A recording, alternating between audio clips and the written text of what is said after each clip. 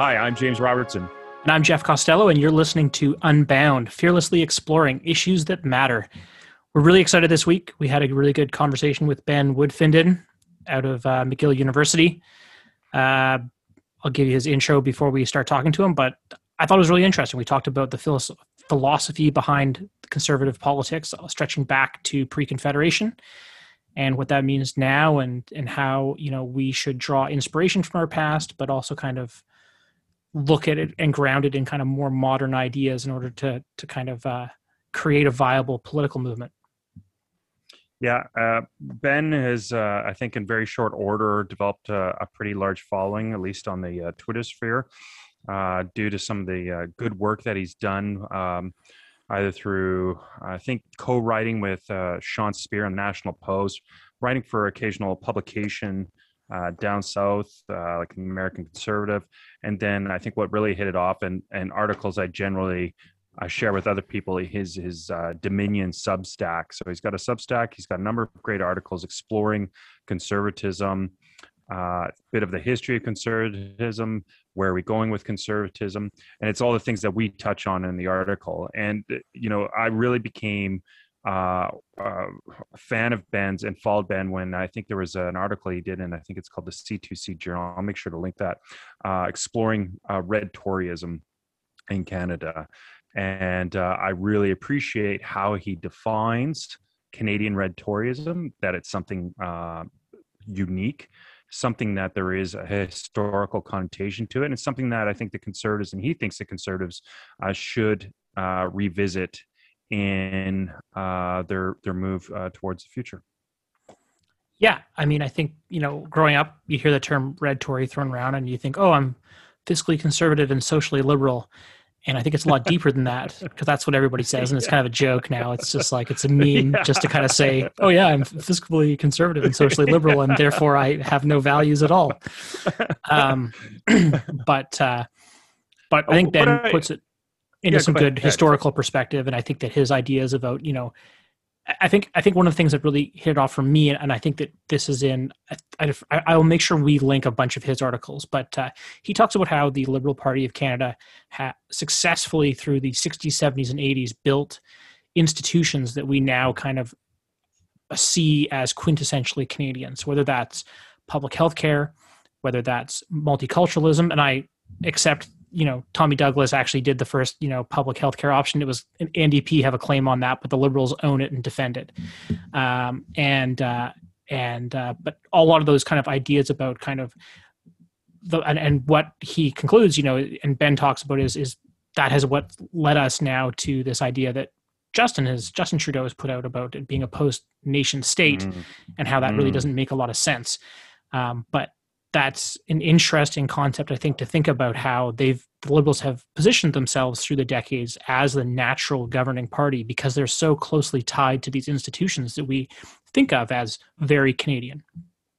Yeah, there was that. I think one of the aspects that I really appreciated Ben talking a bit about is the redefinition of social conservatism. Thinks that it's kind of gone down, I think, a certain road. It's pigeonholed itself into something that is negative. And I think he was kind of challenging us in terms of, and I can see it's not a fully formed concept. It's something that he's still trying to think and develop. But he basically kind of went along the lines that a conservative is just naturally a social conservative. It's an element of conservatism in terms of trying to conserve community, family formation, community associations. I think the Burkean happy platoons type concept. And so, I think there's a lot of room there that he's talking about.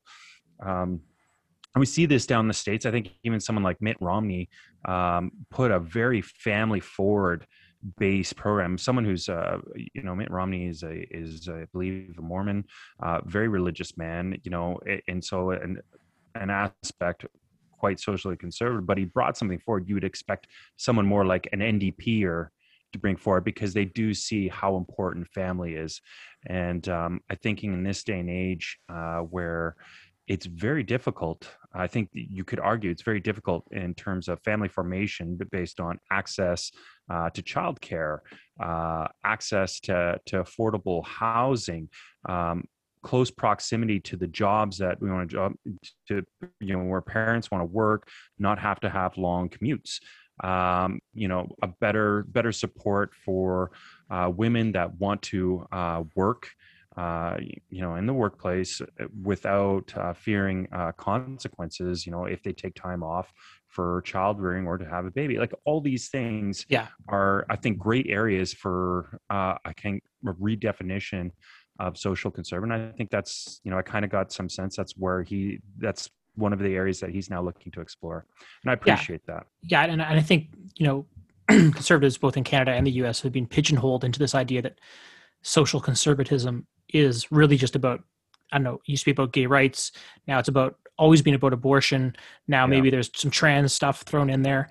And I think that it's a really hard ask, but it's a necessary ask to broaden out the meaning of what it means to be socially conservative and to kind of appreciate that, like, what's important is that we're individuals in a society who have kind of obligations and loyalty to a bunch of different community groups, whether that's our church or our hockey team or to our neighbors. And we want to be able to build a society that allows those relationships to grow and kind of be supported. And I think that it's important. I think that the difference between what a conservative vision of that is and maybe a liberal vision of that is that it should be very grassroots, is that it should be kind of supported for people to make the choices they want to make, not to have them dictated to them, but to be able to make sure that there are, safety nets and backstops and assurances that, like you said, if women need to leave, their jobs for a year to have a baby, spend some time with family, that they're not punished for that professionally, to make sure that there's childcare available in cities, to work on transit options because it's a big cost saver.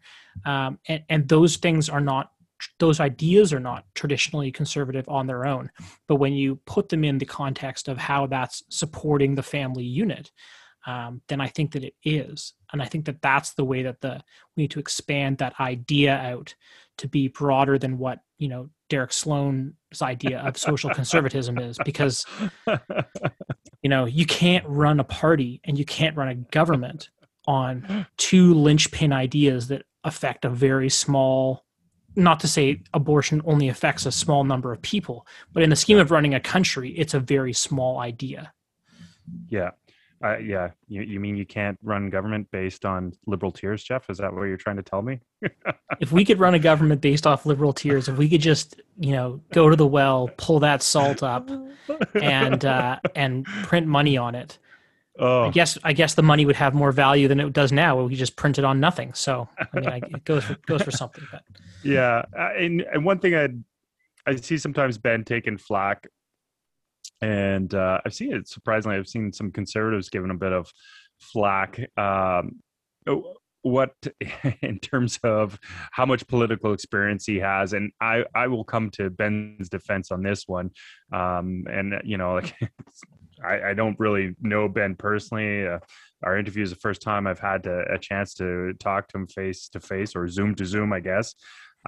But he is what I would term a more of a conservative philosopher. And I appreciate that. And I think we need a little bit more of that in Canada. And so I hope that he continues along that path and continues to develop, I hate the word thought leadership, but I'm going to use it, I guess, thought leadership for Canadian conservatism, and for us to ponder and potentially eventually, take that and transfer it into policy.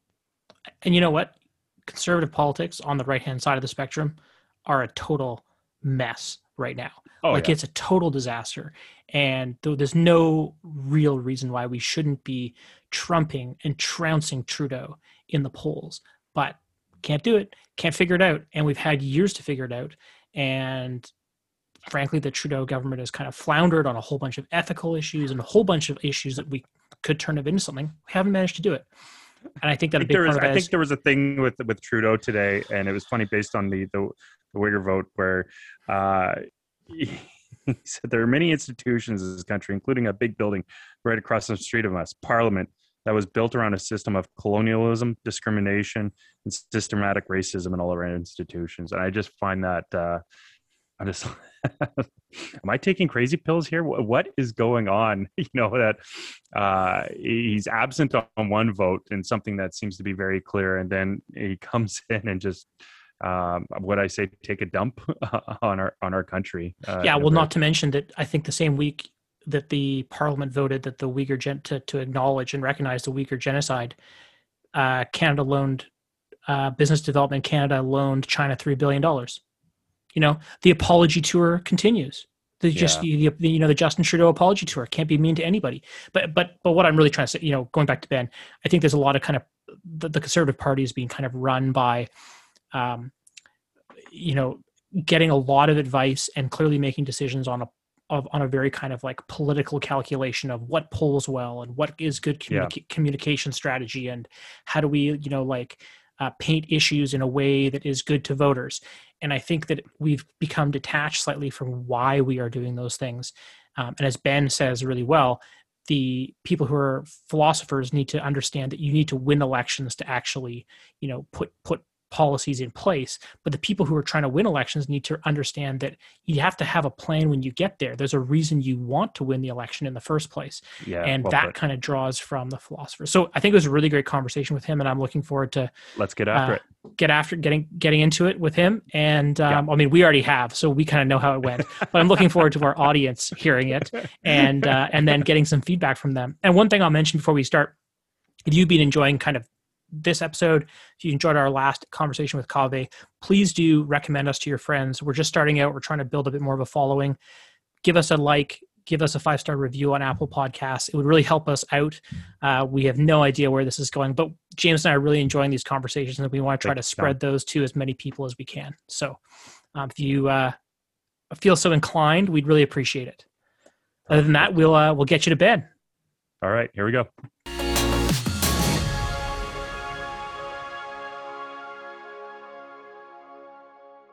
All right, Ben Woodfinden is a political theorist and doctoral candidate out of McGill University. He is an author as well, written in lots of great publications, including C2C Journal, The Critic, American Mind, National Post, Maclean's, and perhaps most influentially, his own Substack, The Dominion, not to be confused with the voting machines in the U.S.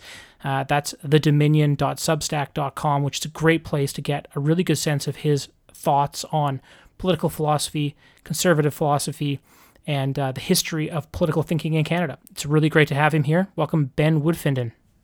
Okay, so welcome to Ben Woodfinden, our second guest on Unbound. We're really, really excited to have him here today. How are you doing tonight, Ben? I'm doing great. Thanks, guys, for having me. No problem. So tell us a little bit about yourself for anybody who doesn't know you and is out of the loop. What are you doing? What are you preoccupied with? What are you filling your days with? Well, I'm a doctoral candidate at McGill University in Montreal, and I'm a political theorist by training, which means I deal with kind of I'm in a political science department, but I do much more of the kind of the philosophy side, the theoretical side. A lot of what I do actually is basically just a history of political thought. But right now I'm kind of preoccupied with I'm trying to get my dissertation finished. At McGill. My dissertation is basically a kind of a history of the executive in the Westminster system. So I'm basically doing a kind of a history of the Crown as it's evolved into the dissertation is going to be called something like the Democratic Crown, and it's basically a history of how the emergence of the Prime Minister and how the Prime Minister has essentially kind of assumed so much of the kind of royal prerogative, and how the Prime Minister now is this kind of unique. Not quite a presidential figure, but a kind of regalized president in a way. So I won't bore listeners with details on that, but that is kind of what preoccupies me and what takes up most of my time these days. I think that's interesting, which is probably why you're talking to us, because I think we think that's interesting. And James and I started this whole thing just so we have...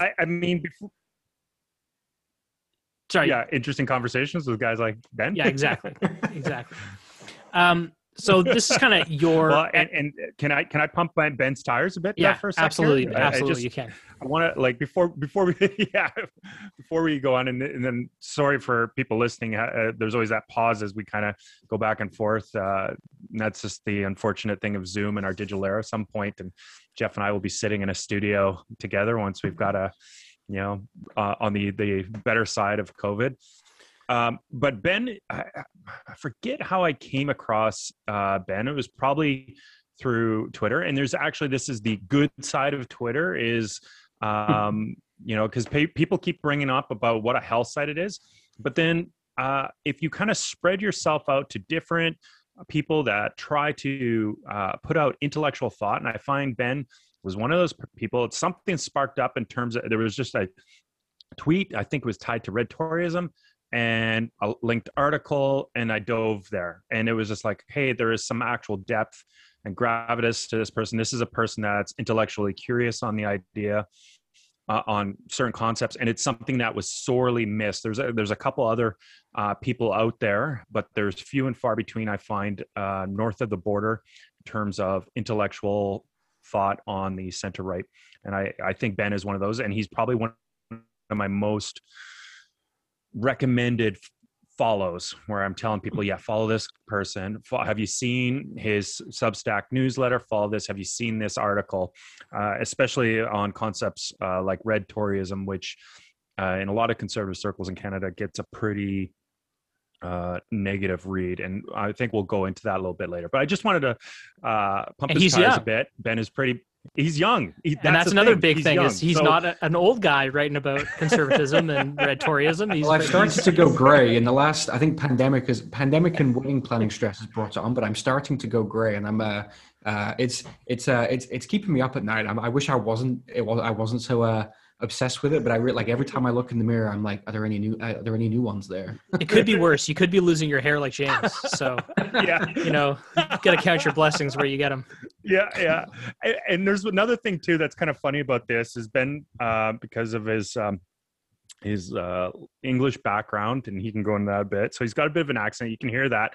And also because he's a conservative, we don't have video here. And, he does sound very learned. He's a learned man, but I can confirm via video that the guy is kind of got a nice little, like, cool jacket, cool t-shirt. His collar, it might even be popped. There is no blue blazer or tweed jacket. There is no rich mahogany and leather bound books behind. This guy is actually like, he's being kind of hip here on camera. So, just to dissuade any of that conservative thought that they think that this guy's got is boring. He's got the classical music in the background. So can't tell. Good on you, Ben. That damages my brand. It damages when people know that I don't like sleeping suits. It'll change how people think about me. Yeah, you got to know how to tie the bow ties, right? Okay. My dark secret is I actually hate wearing suits. I will wear them when I have to, and I like dressing nicely. But it's very out of character for me, I suppose. But I hate wearing a tie. If I can get away with not wearing one, I won't wear one. That's how cool. Me too. I thought all conservatives were born in blue blazers and khaki pants. I mean, like, this is new. Sure, go for it. Yeah, and the cart shed at the golf club. If you spend your time floating around kind of conservative circles, it'll put you off bow ties very quickly. Yeah. So let's get into it here. So what I'm really curious about you is I think you're a great voice, like James said online, for the philosophies behind some of what we see on the right and center right. So I'm kind of curious if you could kind of distill this down in a short period of time. What's kind of the history of conservatism in Canada? What are its roots? And then a bit later, we'll get into kind of how those roots, if they're still working, if the philosophy still applies to kind of our modern day. But how do we kind of get the conservative party that we have today philosophically? Well, if you start with the kind of, you can play around with the dates on this, but in so many ways, Canada is itself, in some sense, a kind of a conservative project in the Anglo sense of the term. A lot of this is kind of myth making that we tell ourselves. But Canada's origins are as a kind of counter-revolutionary project, right? We were colonies like the American colonies, but we were the ones that decided to stay loyal to the crown. and we were the ones that forged something that was, related but different to what took place south of us.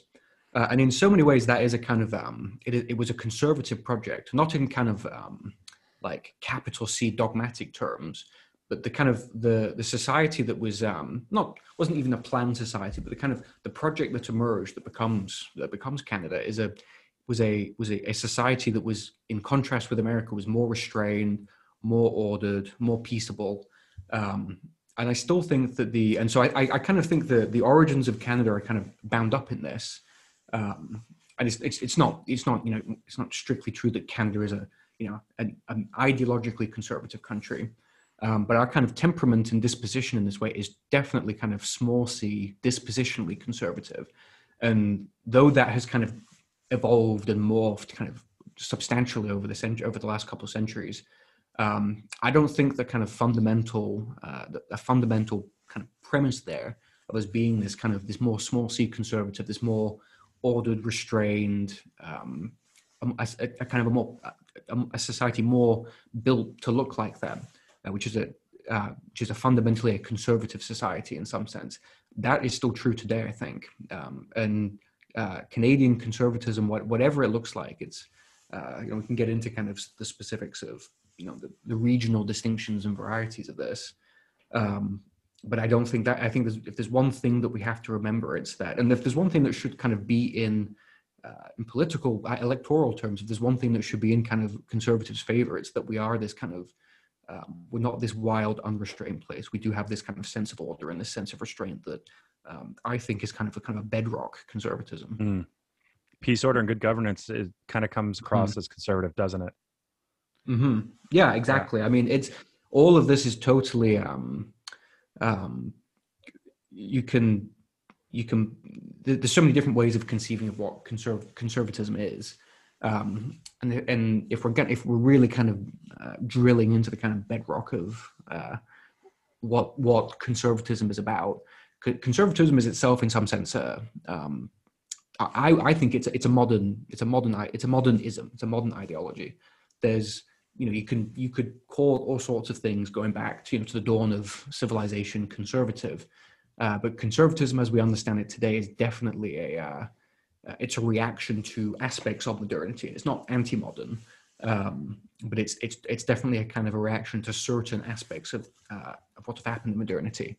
And in that sense, it's always going to be there's no such thing as a kind of, well, some will disagree here, but conservatism is always going to be situational in some sense. It's always going to be dependent on the context in which you're trying to conserve something. The thing that you're trying to conserve in the time, the place, the space that you're living in is never going to be exactly the same in different places. And so what that conservatism actually looks like is going to look quite different in practice.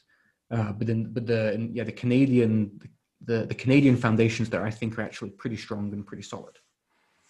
So how did that evolve from the founding up through kind of the 20th century we get kind of more into modern politics and how the Conservative Party kind of thought of itself during the 70s and 80s. Thatcherism was happening in the UK, and obviously there was kind of a similar Reaganism, kind of very individualist bent to conservative politics then. Was that in line with what the historical foundings of the conservative thought was in Canada, or is that an extension, or is that kind of a break from that? No, I think there was definitely some sort of break, and you can play around with you can pick different dates to kind of be that breaking point, the moment things change. But the decades after Confederation and leading into the 20th century, the big C and small c, the Conservatives were kind of they were it was the governing ideology, the governing party, and so much of our politics was built around kind of national questions, right? Who we are, and those things still matter today. I think we actually, conservatives underplay the importance of these questions today here. But in the decades after Confederation, the Conservatives kind of the thing that they were conserving was a a Canada in the British Empire, right, in the British Order.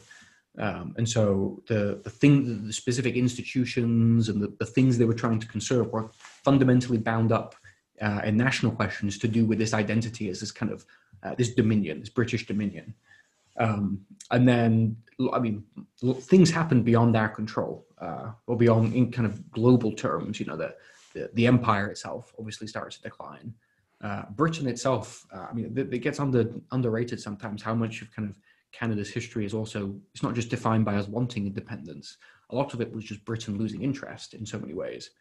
And so things happen in the 20th century where there's a flip where the thing that had made big C and small c conservatism so dominant was the fact that they owned the national question, right? In terms of being the attachments to the empire and our place in the world in relation to who we are.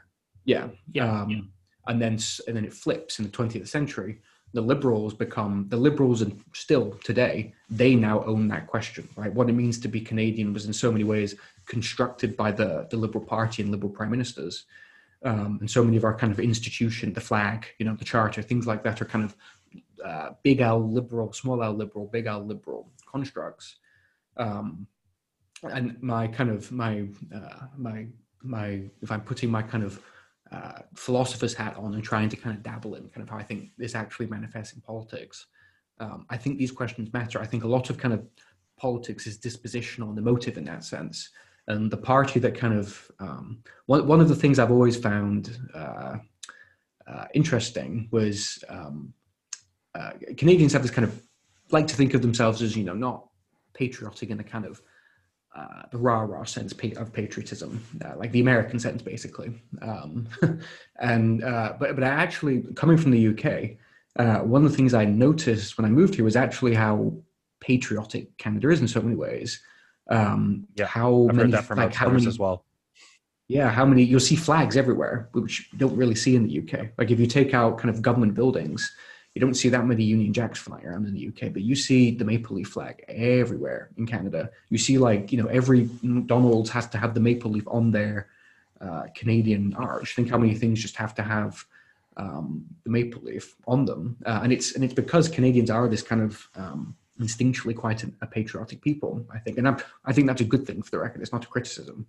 How much of that you think is naturally born out of Canadian founding and culture, and how much of that is a pushback against U.S., you know, wanting to be our own nation when compared to a state that is much more culturally and military and economically powerful than us?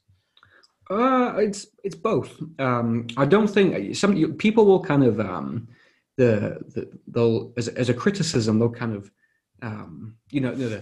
being Canadian is nothing more than wanting to not be American, right? You'll hear kind of, you know, criticism and stuff along those lines all the time. And I've never really understood this line of argument in that so many kind of nationalistic national projects are very much about they often start about defining yourself in contrast with an other, with some sort of outside force, right? Mm-hmm.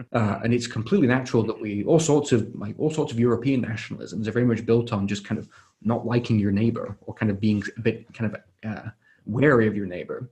And Canada, in that sense, is no different. I've never thought that was kind of a kind of a unique flaw or failing of Canadian nationalism, where we live next door to this superpower, right? This global hegemon.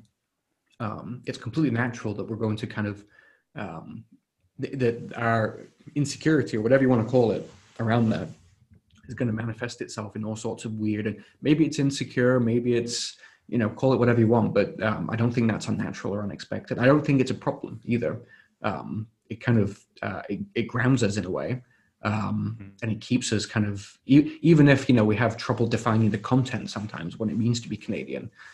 We still know that we're Canadian, and in that sense, it's organic, right? You don't necessarily have to. The idea that you kind of your national identity, your loyalties would have to be kind of, you could reduce them to a 10 points. Here's the 10 things that make me Canadian. A very silly way to look at it. So I don't think the kind of the ambiguity and of the content is itself a problem. I've always thought actually it's probably it probably makes it quite flexible, and it's probably something that will actually allow it to be kind of useful as the world changes. Mm-hmm. You wrote I kind of just on you touched on you wrote an article. I think it was on your Substack. I think it was in the realignment. Could a realignment happen here? Mm-hmm. Post about how the liberals have come to own the federal liberals through the 60s have built the institutions that now we recognize as culturally Canadian. And so things like immigration and our approach to kind of our, how we deal with multiculturalism and language in Quebec, and a whole bunch of those things were framed in those years that now we look at as being, essentially Canadian. Are there Canadianisms that are not politically related? Like, are there Canadian things that are not an institution that we have come up with, or that the federal liberals have come up with? I think about, when I think about Canada, about, being kind of still a pioneering nation, vast, natural resources, but that doesn't tend to be the type of patriotism that we see people talking about when they refer to themselves as Canadians. Do you know what I mean? Yeah. Well, I mean, in terms of the things that kind of ground people, I mean, as silly as things like, I don't know, I don't even want to use examples like this, but things like Tim Hortons, for example. Not that I think Tim Hortons is this kind of staple of the Canadian identity, but there's all sorts of. I don't think it's like hockey, for example, right? That's part of who Canadians are, and hockey isn't one of the most interesting things about. And one of the things that I actually think makes hockey kind of quite distinctly Canadian. And why I don't have a problem, why I think it's actually quite natural for it to be a kind of national, something that we can build a kind of identity, not singularly around, but why it could play a role in it, is if you just think about the way that we, so often kind of hockey can be kind of tied up with the landscape, right? Like think about when the NHL will do these outdoor games, and quite often they'll try and pick, I mean, the NHL is obviously not just a Canadian league, but think about kind of, they'll pick iconic kind of geographic locations, right? Like the most recent one in, was it, I forget who, I think it was the Colorado was playing, and it was in Lake Tahoe, I think. Yeah, I think there was one in Lake Tahoe. Yeah. That's right. Yeah. And it's this idea of like playing a game with these enormous, like majestic geographic backdrops. In some ways, I kind of think that is a kind of Canadianism exported. In the sense, just think about how many commercials, like Molson commercials have like people like skating on a lake with like mountains behind glaciers them. And all that. And we're a continental, we're a continental nation, and geography is it's a defining feature of kind of, geography is an important challenge in kind of keeping the fact that with this ginormous and fairly hostile, we have this fairly inhospitable, hostile climate. That shapes our character in a way, right? It doesn't just shape our perception and kind of, we think of ourselves as hardy, and we can, well, depending on where you're from, you can deal with the cold. It's also a kind of, it's also when you look at the Rockies, you see there is something kind of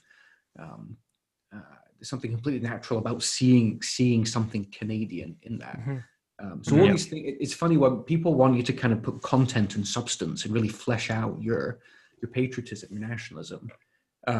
But a genuine patriotism is going to be, it's going to be organic, which means it's going to kind of define itself and flesh itself and attach itself to kind of very strange and idiosyncratic things, right? There is definitely that. I think within that same article, you talked about a Canadian identity tied to strong regional bodies, a pluralism of characters. And I think that kind of, again, goes to the binding element of peace, order, and good governance that allows people generally to live a somewhat meaningful, prosperous life from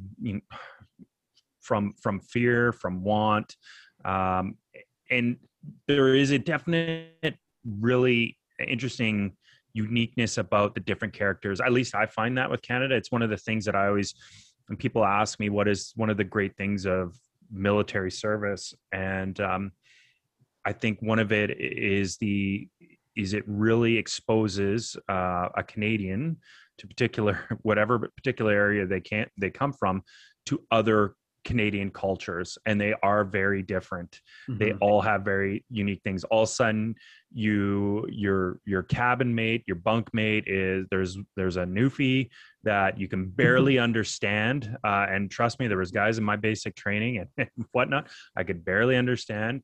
And then from one side of the room and then the other side of the room, there was someone from an urban Quebec, but from the backwoods of Quebec that could barely speak of licking it, and all very different cultures, same with like rural Ontario, they all have unique different cultures. And it's somewhat fun, I think, sometimes, and especially as you get to know one another, is kind of, I think you'd say, taking the piss out of each other, occasionally joking at one's behest of different regions as much as they do the same to us. But it is something that's pretty unique to Canada. Again, with such a big geography, it is remarkable, the cultural differences within our borders. Well, if there's a kind of a theme of a lot of my writing, it's that the kind of the national identity that kind of emerged in the second half of the 20th century, the kind of this liberal, big L and small L national identity. The very nature of liberalism is it's itself kind of we can get into this. I think it's probably more accurate to talk about liberalisms in a plural sense as opposed to a singular sense. There's lots of different kinds of liberalism. Mm-hmm. But the Canadian liberalism, especially the kind of, when I think of it like Trudeau Senior, Pierre Trudeau liberalism, which is in so many ways kind of now built into our kind of political and legal institutions. It's a very kind of totalizing and, or I would say it's like a homogenizing liberalism, the idea that everyone is to be treated the exact same, and that kind of people are, free. Everyone is free and equal in the same way. In one sense, that's very liberating, but in another sense, it homogenizes people. It reduces kind of thick cultural differences into kind of superficial differences. And in that sense, that kind of universalistic, homogenizing part of liberalism can be quite threatening to kind of what you might call like particularistic, thick attachments people have. And one of the kind of one of the long-term challenges, I think, challenges and opportunities for, I don't know, not for anyone specific, but at the national level, is finding a way to make sure that we have some sort of relatively a national kind of loyalty and values that can command allegiance, that can command kind of feelings of loyalty from people, but also something that leaves space for these kind of diverse local and regional identities, and something that can allow, in this sense, to be quite pluralistic. Where, because one of the kind of things I've learned just from just life, I guess, is there's plenty of non-Canadians kind of know that there's a difference between like English and French Canada. But they assume English Canada looks the same.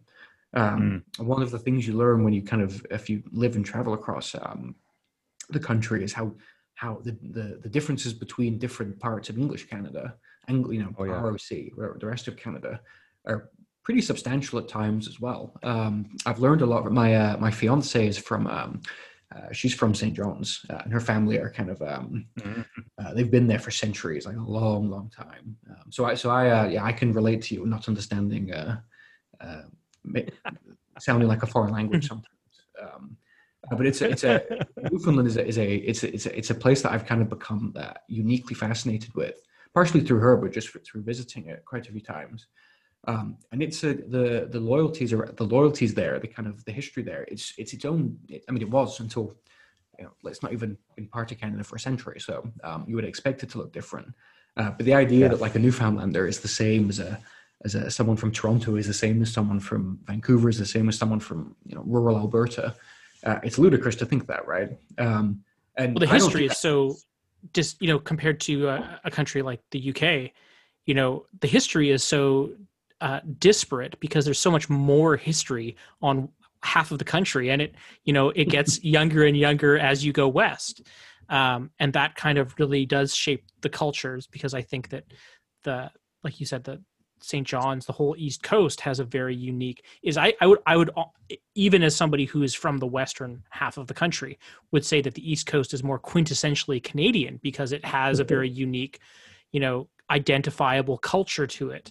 Not that, the difference between Vancouver and Saskatchewan and all that stuff doesn't, but definitely as you move west, you have less cultural history in that area to ground yourself off of, at least post-colonial times, because there is an Aboriginal history that is a whole nother thing. But that's kind of a unique feature that we have, and I get that we share with the U.S. Yeah, and it's and again, there's nothing there's nothing wrong with that, right? There's no not that I'm assuming anyone has this, but being from a place that is younger, it's not a bad thing. And over a century from now, I imagine that you're already seeing it. The different. You won't just see a kind of different Western provinces, different Western places will develop their own kind of very kind of thick, distinct local identities and stuff. And I think that's I think we should embrace that. I think we should encourage it. Unless it's Alberta separatism, because it's separating. Trying to separate from your country isn't a good way to ground your Canadian identity. This is the challenge, I think, of the 21st century for Canada, is finding ways to simultaneously build something that can accommodate one thing that if there's one kind of shifting fact about Canada, it is the kind of the center in metaphorical terms is shifting westward, right? The West is growing demographically, economically, and as time goes on, the kind of the center of gravity will just naturally shift west. And Canada's got to find ways to. I mean, I'm certainly obviously not an Alberta separatist, but I get plenty of the concerns and the gripes and the feelings of unfairness that people in places like Alberta have over some things. And the long-term challenge for Canada is going to be finding ways to make sure that we not just kind of evolve in institutional terms to accommodate this, but evolving in kind of culturally, in cultural terms as well, to find ways to make sure that we can still have this kind of something that keeps us united, something that keeps us together, that can command an attachment, but something that also gives space for these, not just for these existing local attachments, but also creates room for these new ones to flourish and to grow.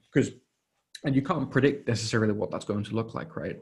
Places are going to evolve in their own different ways and then take on their own little unique kind of forms. And you want to build relatively, you want to build kind of anti-fragile institutions that can actually kind of accommodate that kind of change. And even if you can't anticipate the specifics of the change, you can you're anti-fragile, you're strong enough to be able to kind of accommodate whatever change happens. Yeah. And so going on, I want to touch on a little bit of dangerous ground here, because we are discussing center-right and conservative talk. Within this one article, you have discussed that sometimes the conservatives can kind of get pulled into a little bit of almost an anti-Canada element, or can kind of at least be seen by it in terms of its in some elements of its distrust of government. Also, I think you talk about the shift slightly to the West. Is there a friction? Is there some form of element between I think that remnant or that element of the Reform Party that was brought under Preston Manning, eventually merged under Stephen Harper? Is that, what type of thought is that within Alberta? What does that conservatism look like? Is that different from Central Canada conservatism? Where are we right now within conservative thought? I know a lot of parts of that question, but yeah, there's definitely some of the tensions and some of the kind of like I said before, I don't think those tensions are illegitimate or shouldn't be a surprise. And the trend that I've kind of I'm not the first person to point this out, but it's something that I definitely kind of think gets unduly. It also depends. Some people think I think about politics in kind of two, abstract terms. Sometimes that's true, but there is something grounded and real to this. That I think part of what has happened is that as the liberals came to own various national institutions and kind of came to shape them.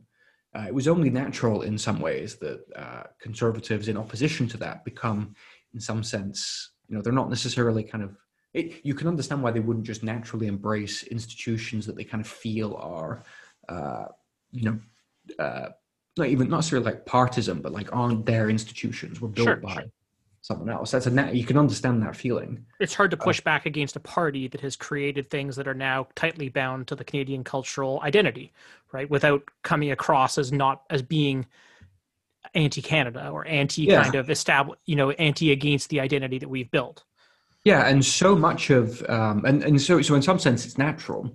The problem is if these institutions have genuinely kind of taken root and people in general feel a kind of an attachment to them, then if your conservatism is kind of just in opposition to these institutions, number one, that's just going to come across as kind of a conservatism that is kind of anti-national is always going to be a kind of perplexing, shall we say, political movement.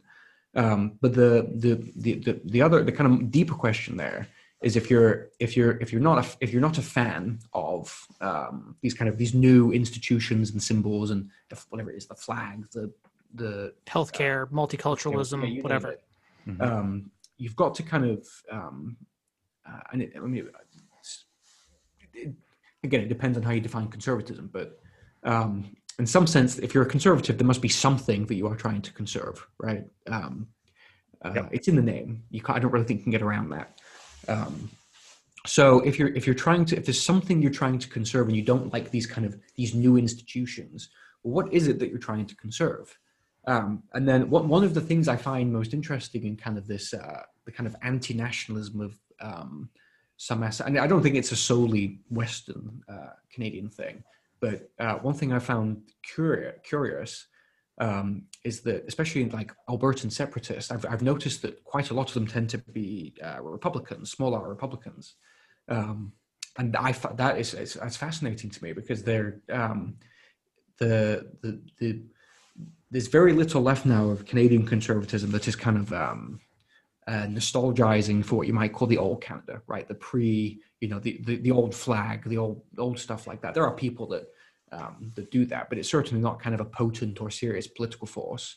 But the people that some of these kind of there is a facet of Canadian conservatism that in rejecting the new, whatever you want to call it, the new Canada, the new things, the new Canada-isms, it doesn't necessarily seem particularly eager to go back to kind of the old order, whatever you want to call it, like the old Canada.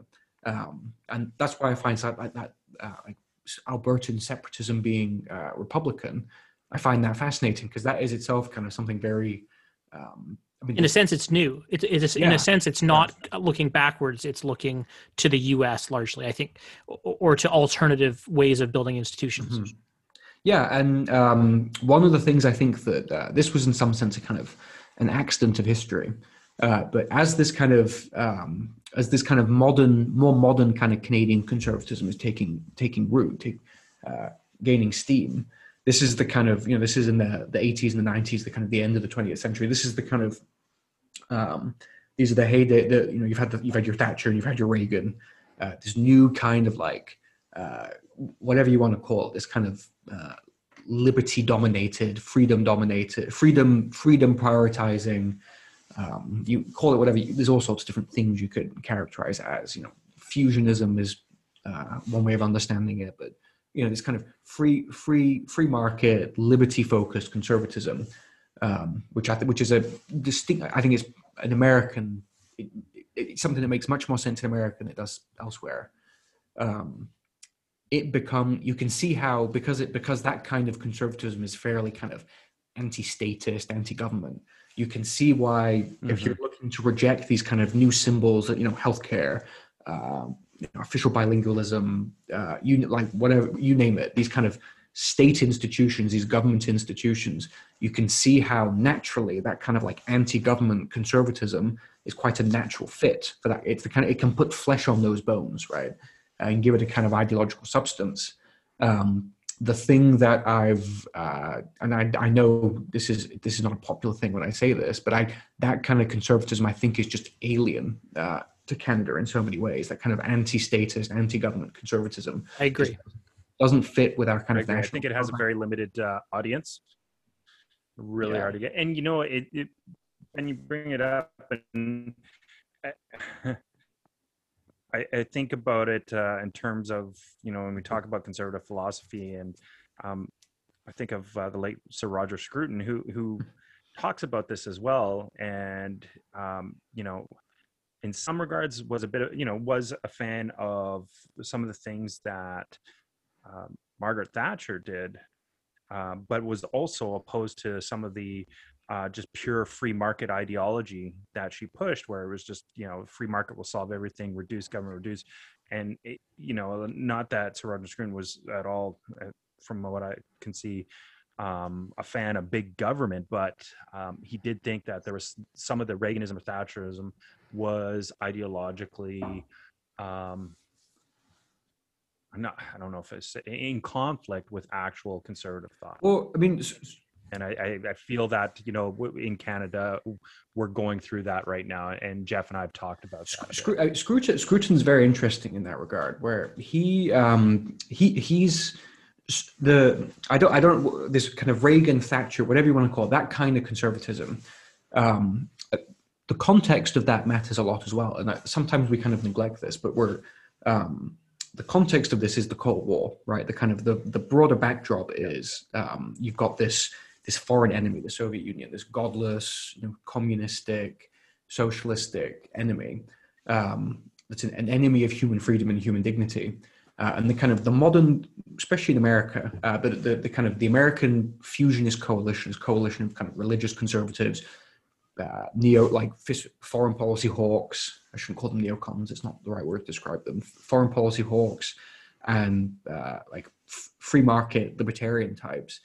The kind of the fusion there, the alliance of those different disparate groups makes total sense in the kind of context of a common enemy, right? In the context of this atheistic, godless, communistic, socialistic, and real security threat. Yes, genuine security threat. Exactly, and in anti-communism, anti-Soviet, being anti-Soviet was kind of a very kind of natural thing to bring these three groups together. The problem is what should have been kind of understood as kind of a coalition there, a kind of situational, contingent coalition, kind of got blended into an actual ideology of its own. Yeah, exactly. Which has a lot of kind of internal contradictions, I think. Yeah, exactly. And Scruton himself, Scruton was involved in anti-communist activity in Czechoslovakia, I think it was, and a couple of other places.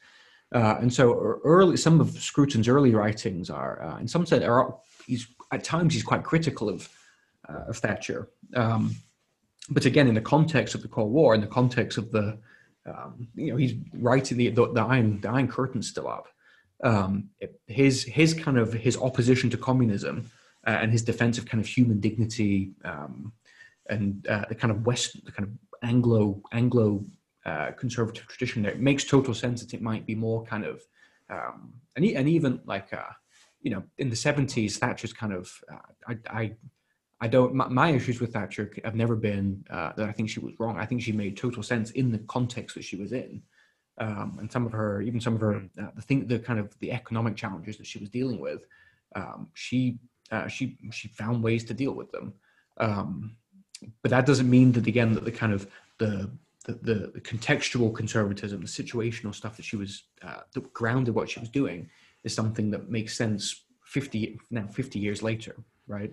And this is something I think we forget too often. It's easy to kind of turn what should be always understood as kind of sort of, if there was to be some sort of kind of grand conservative idea or movement that emerged today, probably wouldn't make sense 50 years from now, and I wouldn't expect it to. And it would be a mistake for people 50 years from now to try and apply every single thing that me or like people that are kind of working in this today. It wouldn't necessarily make sense for them to just kind of say, let's apply what Ben was saying in 2021 in 2081. The world's going to look different then, and so should your politics. And I'll throw this back to you, because I think that makes a lot of sense. Is it possible that the ideology and the kind of theory of the world that existed for federal liberals through the 60s, 70s, 80s, and 90s is also past its time? Because I have this feeling, and this is part of why I think I find myself on the side of the spectrum I do, that while I support strongly a lot of what is put forward with kind of multiculturalism and healthcare and all these kind of Canadian values that the Liberals have built, which have now become central to our identity as Canadians, are also struggling in the world that we now live in under current kind of contextual times and have to be adjusted. And is that a reasonable thing to possibly say as well, that conservatism isn't the only ideology that is defined by the context of the time? Yeah, I mean, inside it depends how much of a historicist you are. I lean in that direction to think that you cannot understand anything kind of divorced of its historical context. But I mean, I always think back to the way that we viewed our kind of foreign affairs, and as peacekeepers, and as kind of intervening in as kind of an intermediary or a buffer between large state actors in a conflict. And that model clearly doesn't exist. Like, it just, in terms of the current foreign affairs issues around terrorism and internal securities and civil wars, that seems to not be a successful model of military intervention anymore. But I get the sense from the top kind of liberal thinkers that they still hold on to that belief as a core part of their worldview. Well, I mean, think about in so many ways you can actually make this kind of the comparison between so someone like Pierre Trudeau, I think, is genuine. As much as I disagreed with Pierre Trudeau and disagreed with him on all sorts of things, Pierre Trudeau was an intellectual. He had a kind of a really serious, well-considered kind of view of the world. Justin Trudeau is certainly not. I don't think he's nearly as stupid as lots of conservatives think he is. He's certainly not his father in that regard. He's certainly not a kind of a deep, a genuinely deep thinking person. But he's not stupid, and he does have a relatively well thought out worldview. But in so many ways, I think the kind of the liberalism of Justin Trudeau kind of is it's the dead end point of Pierre Trudeau's liberalism, in the sense that when it was, I think, shortly after he was elected, and he made this remark that still gets thrown back in his face by people like me. So I shouldn't say this. I shouldn't be pejorative about this, but this remark about Canada being the world's first post-national country. Oh, James talks about this all the time. It's a hobby horse. It's an absurd statement. But in so many ways, I think it's the endpoint of kind of this universal. When I was saying earlier, I think this kind of Trudeau senior liberalism, this kind of hyper rationalistic, hyper universalistic, homogenizing kind of liberalism that was meant that Trudeau was a kind of a true believer in. The endpoint of that is the kind of I don't even want to call it a vacuous statement. The endpoint of that is a kind of absurdity, like a post-national country. It's a country where these kind of thick, meaningful attachments just don't make any sense, right? Because all we can do is think of human beings as individuals, can't think of any kind of collective identities or collective obligations. The endpoint of that is a worldview where even the very country that you live in that has these kind of specific institutions and stuff is itself just ultimately just a collection of kind of individuals with these like superficial, you eat this, I eat that, you wear this, I wear that, but they're all just kind of no cohesive factor there. Yeah, they might be who you are, they might be part of your identity, but they're just they're ultimately just kind of completely subjective choices, because the only things that matter are the kind of are kind of the liberal part. The only things that have kind of thick content to them is the fact that we're like free and equal and we have basic rights. But if you can only conceive of the world and human beings in those terms, well, then a post-national country in some sense is the endpoint of that. It's a country where national attachments don't make any sense. Right. So in that sense, it's a dead end ideology in that sense, because a country Canada is not a post-national country. It's a ludicrous thing to say. But to a certain kind of person, it's going to look like that because it just cannot account for the kind of thick attachments that we have. So it sounds like what I hear from you is that there's a need for new ideas, both on both sides of the spectrum, for both conservatives and federal liberals. And I know that John Ibeson was on you today on Twitter telling you to kind of come up with some concrete examples. Yeah. So how does the center right, whether that's the Conservative Party or it's kind of people who are thought leaders or policymakers on the center right in provincial governments, how do they look back into history at the conservative movement and figure out how they fit into it now? And how do they adapt it to a world that is so different from what it was thinking about at the time? From how do we move ourselves beyond kind of the Reaganism, Thatcherism type of conservatism into something that's more applicable to today's day and age? Yeah, good question. There's a challenge here in that, I mean, I don't I like to kind of dabble my hand in kind of punditry and kind of electoral stuff, but I don't claim that I'm a when I write political strategist. I don't claim that when I'm writing about kind of like conservatism that I'm kind of writing manifestos for how you win elections and get out the votes and stuff like that. And I kind of think that so much of the problem with kind of contemporary politics is that actually people that kind of live in the world of ideas have no kind of understanding of kind of on the ground politics, and vice versa. People that kind of have live in that kind of ground day-to-day kind of knocking on doors kind of thing, just don't think of politics as having anything beyond they don't look at anything beyond polls and focus groups and think that is kind of the essence of politics. So much of it is actually about kind of finding ways to kind of meet for intermingling and a division of labor, a division of intellectual labor. And I think there's different roles for different people to play. So like I don't claim to be a policy wonk. I'm not asking you to defend yourself. It's okay. It's okay. You just No, that's quite all right. So for example, I'm working on something right now that this John's tweet today kind of it was the kick in the butt to kind of get me to finish it. I'm working on a piece right now on kind of social conservatism and kind of how I hate the piece it's got kind of a riff on why I hate the label,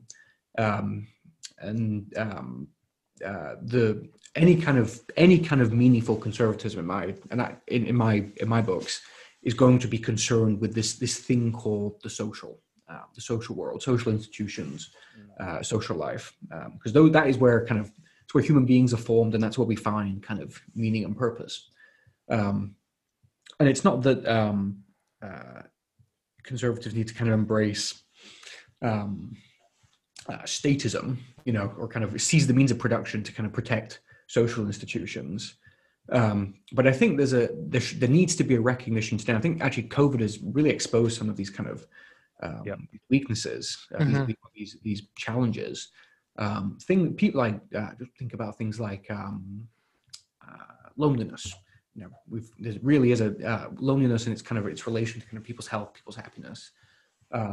Think about I was reading something today about Canada's baby bust, and how people are making decisions now to not to delay to delay having children and stuff. There's all sorts of kind of, and I've got there's kind of a litany of things like that, where there should really be a kind of a conservative answer on those things. And I don't think that there's a friend of mine, Sam Hammond, you may be some of you guys may be familiar with, works at the Niskanen Center in DC. He had this term, I think sometime last summer, I forget when it was, and he referred to kind of social conservatives as wearing this kind of a straitjacket, because they've kind of social conservatism has been reduced to kind of a narrow set of, like hot button topics. 4 or 5 issues, yeah. Yeah, and then it's wedded to a kind of like economic libertarianism where like the most you could ever do, families are the bedrock of civilization, but heavens forbid we ever give them any kind of public support, because that would be wrong. Because only good families are the ones that can pull themselves up by their bootstraps. Right. Yeah, I laugh, but I shouldn't, because I just think you distilled a lot of it, and I think a couple episodes back, it was I challenged SoCon elements as well that I think they've poorly defined themselves, and it's unfortunate that, because we kind of talk conservatism of, and this is the Peter MacKay, got to get rid of that stinking albatross, but I really like how you've put it. It brought it back to saying, well, no, like the family culture, all of that really matters. So that, it's a redefinition of SoCon. And I think a number of people that maybe are within the SoCon have to really look at, well, how do they want to define themselves? And unfortunately, I think Jeff is being very liberal, not in the political sense, but in the giving sense, when he says it's like 4 or 5 issues, because I feel sometimes that it's much tighter than that. And whether like SoCons are getting potentially gaslit in terms of terrifying people of the conservative movement, i.e. like abortion, but abortion, things like the conversion therapy stuff, I've seen it within my own province, where there's certain people that are within the SoCon label, or wear the SoCon label, that quickly get pegged down there. Perhaps maybe too easy, or perhaps because of their own concerted effort. And unfortunately, I think sometimes then that takes away from other meaningful conversations, such as the importance of family, and what institutions can we conserve, promote, improve upon, so that people want to have children within Canada, can afford to have children. I think there's a lot of room to play in there with the conservative element. Well, I think so far there's been a lot of poor definition on it. But hey, like Stephen Harper, the child benefit and all that. Like, we're kind of losing you, James. There, to further. We kind of lost you, but I'll just kind of pick up where he was left off, because it's always been a frustration of me, on my part, that the average conservative MP completely cedes all social and family related matters to the social conservatives, who are very focused on gay marriage and abortion and whatever issues are trending. When you can say I'm a pro-family conservative, but that doesn't actually mean anything to do with those two issues. You can talk about how important families are, and how I think the government needs to step in and support them more, both from a population perspective, from a generational perspective, because there's clearly a massive generational wealth gap that needs to be kind of made up in one way or another. And it's sad that nobody seems to be able to pick up the reins and do that. Well, I think if you done right, it's more than just, say, kind of expanding the policy toolkit available for social conservatives to deal with kind of narrow social conservative issues, just like family formation and birth rates, things like that are. I think you don't have to be a social conservative to be kind of right. concerned. But what I actually think the way forward on this is to actually kind of expand not just the toolkit of tools available to you to solve problems, but actually expand the kind of range of issues that you're looking at as a social conservative. Because I think something like if you're concerned with child birth rates and stuff like that, it's not simply the answer isn't just about people aren't just not having kids just because they don't have enough money. It's a bit deeper than that. It's to do with kind of people tend to delay if people don't have a kind of if people don't have kind of a clear vision of where they're going with the future. That's actually when people can tend to make decisions about delaying or not having kids at all. And if you think about kind of the challenges that kind of young people that are kind of thinking, people my age, people that are starting to think about and starting to have kids, the kinds of things that you want. I've had this discussion with my fiance. We don't particularly want to have kids until we own a house, until we're kind of settled and stable in some, not just in kind of career terms, but ideally in kind of we're living in a place where we feel like we have security. Space, security. It's so in some sense it's just about thinking about like affordable and abundant housing. Those aren't just kind of questions or challenges to be solved by neolib types. Those are social conservative issues. If you think about it, and if you're thinking about it more holistically, thinking about kind of like precarious work. So just put yourself in the shoes of the kind of the 20-something that maybe they've actually for various reasons people have increasingly like family formation starting with the family, the parents. Even that's kind of running into I don't know if it's harder today than it ever has been, but there definitely like are unique challenges people face today. But think about the kind of the late 20-something who they were in school, they took on a bunch of debts. Student debt isn't this kind of crisis in the same way that it is maybe in the US, it is in Canada, but it's definitely a thing, right? If you come out of school with like 40, 50, I don't know, more than that grand in debt, well, it makes sense that I'm going to have to delay family formation until I pay this off. In order to find the job to pay it off, I've got to move to these super expensive cities where I can't afford to. I can't live by myself. I've got to have roommates. I've got to have 3 or 4 different roommates to afford to live. That interferes with your ability to your dating life and your ability to kind of settle down with people and find someone that you might end up marrying. So then you have all these challenges. You're bouncing through contract work and you're doing precarious work. You have all the kind of challenges associated with that. Trying to pay off student debt, then you're having trouble. You can't afford.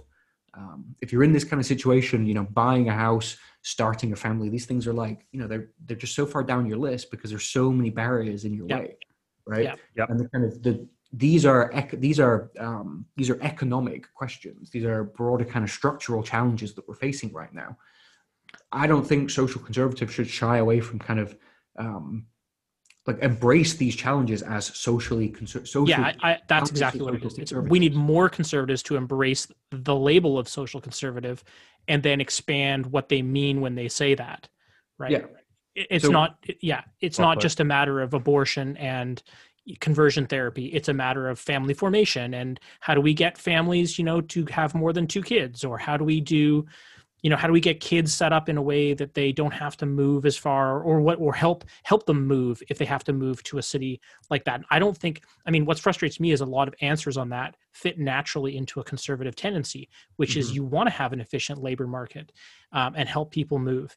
And I think when it comes to housing, we need more market housing. We need more ability to build housing of all sorts. And that's a cutting red tape thing, which fits naturally in a conservative kind of like tool shed. So I don't understand why we're not kind of embracing more policies like that have an immediate impact on the voter. Because to be honest, the idea of talking about, if we go into another election this year and talking about the debt and talking about fiscal prudence on a national level, it's going to reach nobody. It's going to be a total dead on arrival discussion. Yeah. Yeah. And what I want to riff on that, Jeff, is go ahead, Ben. Go ahead. Oh, I was just going to say that this is what we're talking about here. This is where some eggheady person like me. This is where I can kind of meet in the middle with the person that's knocking on doors every day, right? These are the kinds of these I just know from like people like my social group, the kind of people I know. Friends, stuff like that. I know that these are the kinds of challenges that people are facing. People, childcare. finding a family GP when you move to a new city. Like there's all sorts of issues. Like these are you can think about these things as I do in these kind of not abstract but kind of philosophical terms. But these are this is stuff that's just readily translatable. It's not just kind of eggheadery and like intellectuals, future washed up PhD students just playing around with ideas. These are real world kinds of challenges that are kind of they flow out of the kind of first principles that we should have, and you can translating those kind of first principles into talking points when you're knocking on a door. It's not policies. Yeah, those worlds should not be divorced. They're different things, but they can't be divorced from each other. And so much of the kind of And I think, Ben, one thing that I really appreciated with some of your thought leadership, your writing, and I'll link, it was the C2C journal. I think it was one of the introductions about the redefining of red Toryism. And unfortunately, I think some of that has gone a bad label, as we've talked about that Republican type element of just a conservative that's really a liberal that's trying to out liberal the liberals. And really more, I think you kind of go down this road of an older type, the actual Canadian tradition of conservatism, which is founded even from the back in the day of Sir John A. Macdonald, national projects, things that unify the country. And obviously, there's always going to be that weird or very careful tear line between that and some of the liberal concepts as well, but there is something there, and I think there is that tie-in as well of our discussion of family, and I'm sure somewhere along that comes in the Burkean happy little platoons of community associations and townships and whatnot. But there's something there, and I've definitely kind of been talking more about red Toryism because it's something that I find much more attractive. And just to go back on what you said, Ben, is that I think there is an important need for synthesis between the two kind of camps on the philosophizing of why we're doing what we're doing, and then the kind of business of politics of how to get elected. Because I see a lot of times, especially on the conservative side, both at a federal and on a provincial level, that we throw out policies because we think that they'll be attractive to certain demographics based on polling and based on other things. But the why we're doing those policies doesn't fit into an overarching philosophical framework or vision. And therefore it becomes really hard to actually pitch those policies because you don't really know why you're doing it. You're just doing it because you think that, X number of people under 30 are going to want more childcare. You don't ground it in an idea of like families are important and we need to find ways. We're a party that believes in this, and we need to find ways to advance that agenda. This is one of the ways we do that. It's just a tack on thing. And that always frustrates me. So anyway, we're pushing your time here. I'll give you the last word. It's been really great to talk to you. What are you looking forward to in the next kind of coming months here politically? And if you got any projects on the go that you want to give a shout out to, you can do that now. Well, I mean, I am 2 months away from getting married, hopefully. So I wouldn't recommend trying to get married in the middle of a pandemic. It's not fun. It's definitely a source of some of these gray hairs I'm developing. But that is probably, if there's one kind of that is definitely something that's on the go for me right now. In terms of kind of other things I'm working on, I should have something. I don't know when exactly this will air, but I should have something coming out about kind of what we're talking about here about social conservatism that I'll try and finish up in the near future. And in terms of what I'm kind of looking forward to more in the broader landscape. I won't comment. I'll stay out of kind of election predictions and stuff. But there's probably going to be an election this year, I think. And I'm not particularly kind of enthusiastic or optimistic about how that's going to go. But the world's a complicated place, so that could change. Who knows? But the kind of these kinds of discussions we're having here. These need to be part of the kind of whatever happens at the coming election afterwards. These are the kinds of discussions that people need to be having as well. You can't just be having discussions about. There's two kind of at times conflicting, but kind of base bedrock principles, I think, of democratic politics, party government and democratic politics, is that simultaneously, it's both true that the reason political parties exist is to win elections and form governments. You can't just pretend that that's not true. But the reason political parties want to win elections and form government is because they think that they have something going on, they have ideas, they have, some bedrock principles that give them not just the kind of an electoral appeal and success, but give them a reason why they think they ought to be the people that get to make governing decisions. You get a pension too, though. Yeah, exactly. I mean, there's some selfish reasons which I don't think you can ignore for why people want to win elections. But I hear what you're saying. Yeah, and those two things. Yeah, I mean, you got to win re-election to get a pension, I think, federally. So yeah, that's right. So you got to offer something to get people to re-elect you. But those two things you cannot. The ideologues cannot forget that the goal is to win elections. If you're a party, the partisans cannot forget that there's a reason ultimately that you should want to win an election. And there's finding in the whatever happens in the aftermath of the election, finding ways to bridge these divides, I think, is going to be the key, and going to be something kind of pretty fundamental to kind of figuring out where the big C conservative party and where the conservative movement more broadly should go in the future.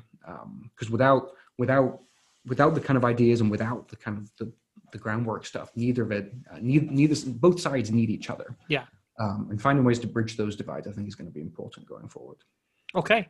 Well, thank you so much for your time. It's been great talking to you, and hopefully we'll see what happens the next couple of weeks. And you're always welcome back to update us on what you're doing.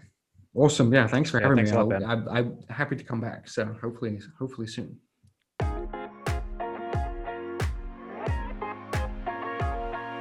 Thank you so much for listening to Unbound. If you enjoyed our conversation, the best way you can help us continue it is to give us a like and a 5-star review wherever you get podcasts. It'd go a long way to help us grow our user base and include more and more people in our conversation. See you next time.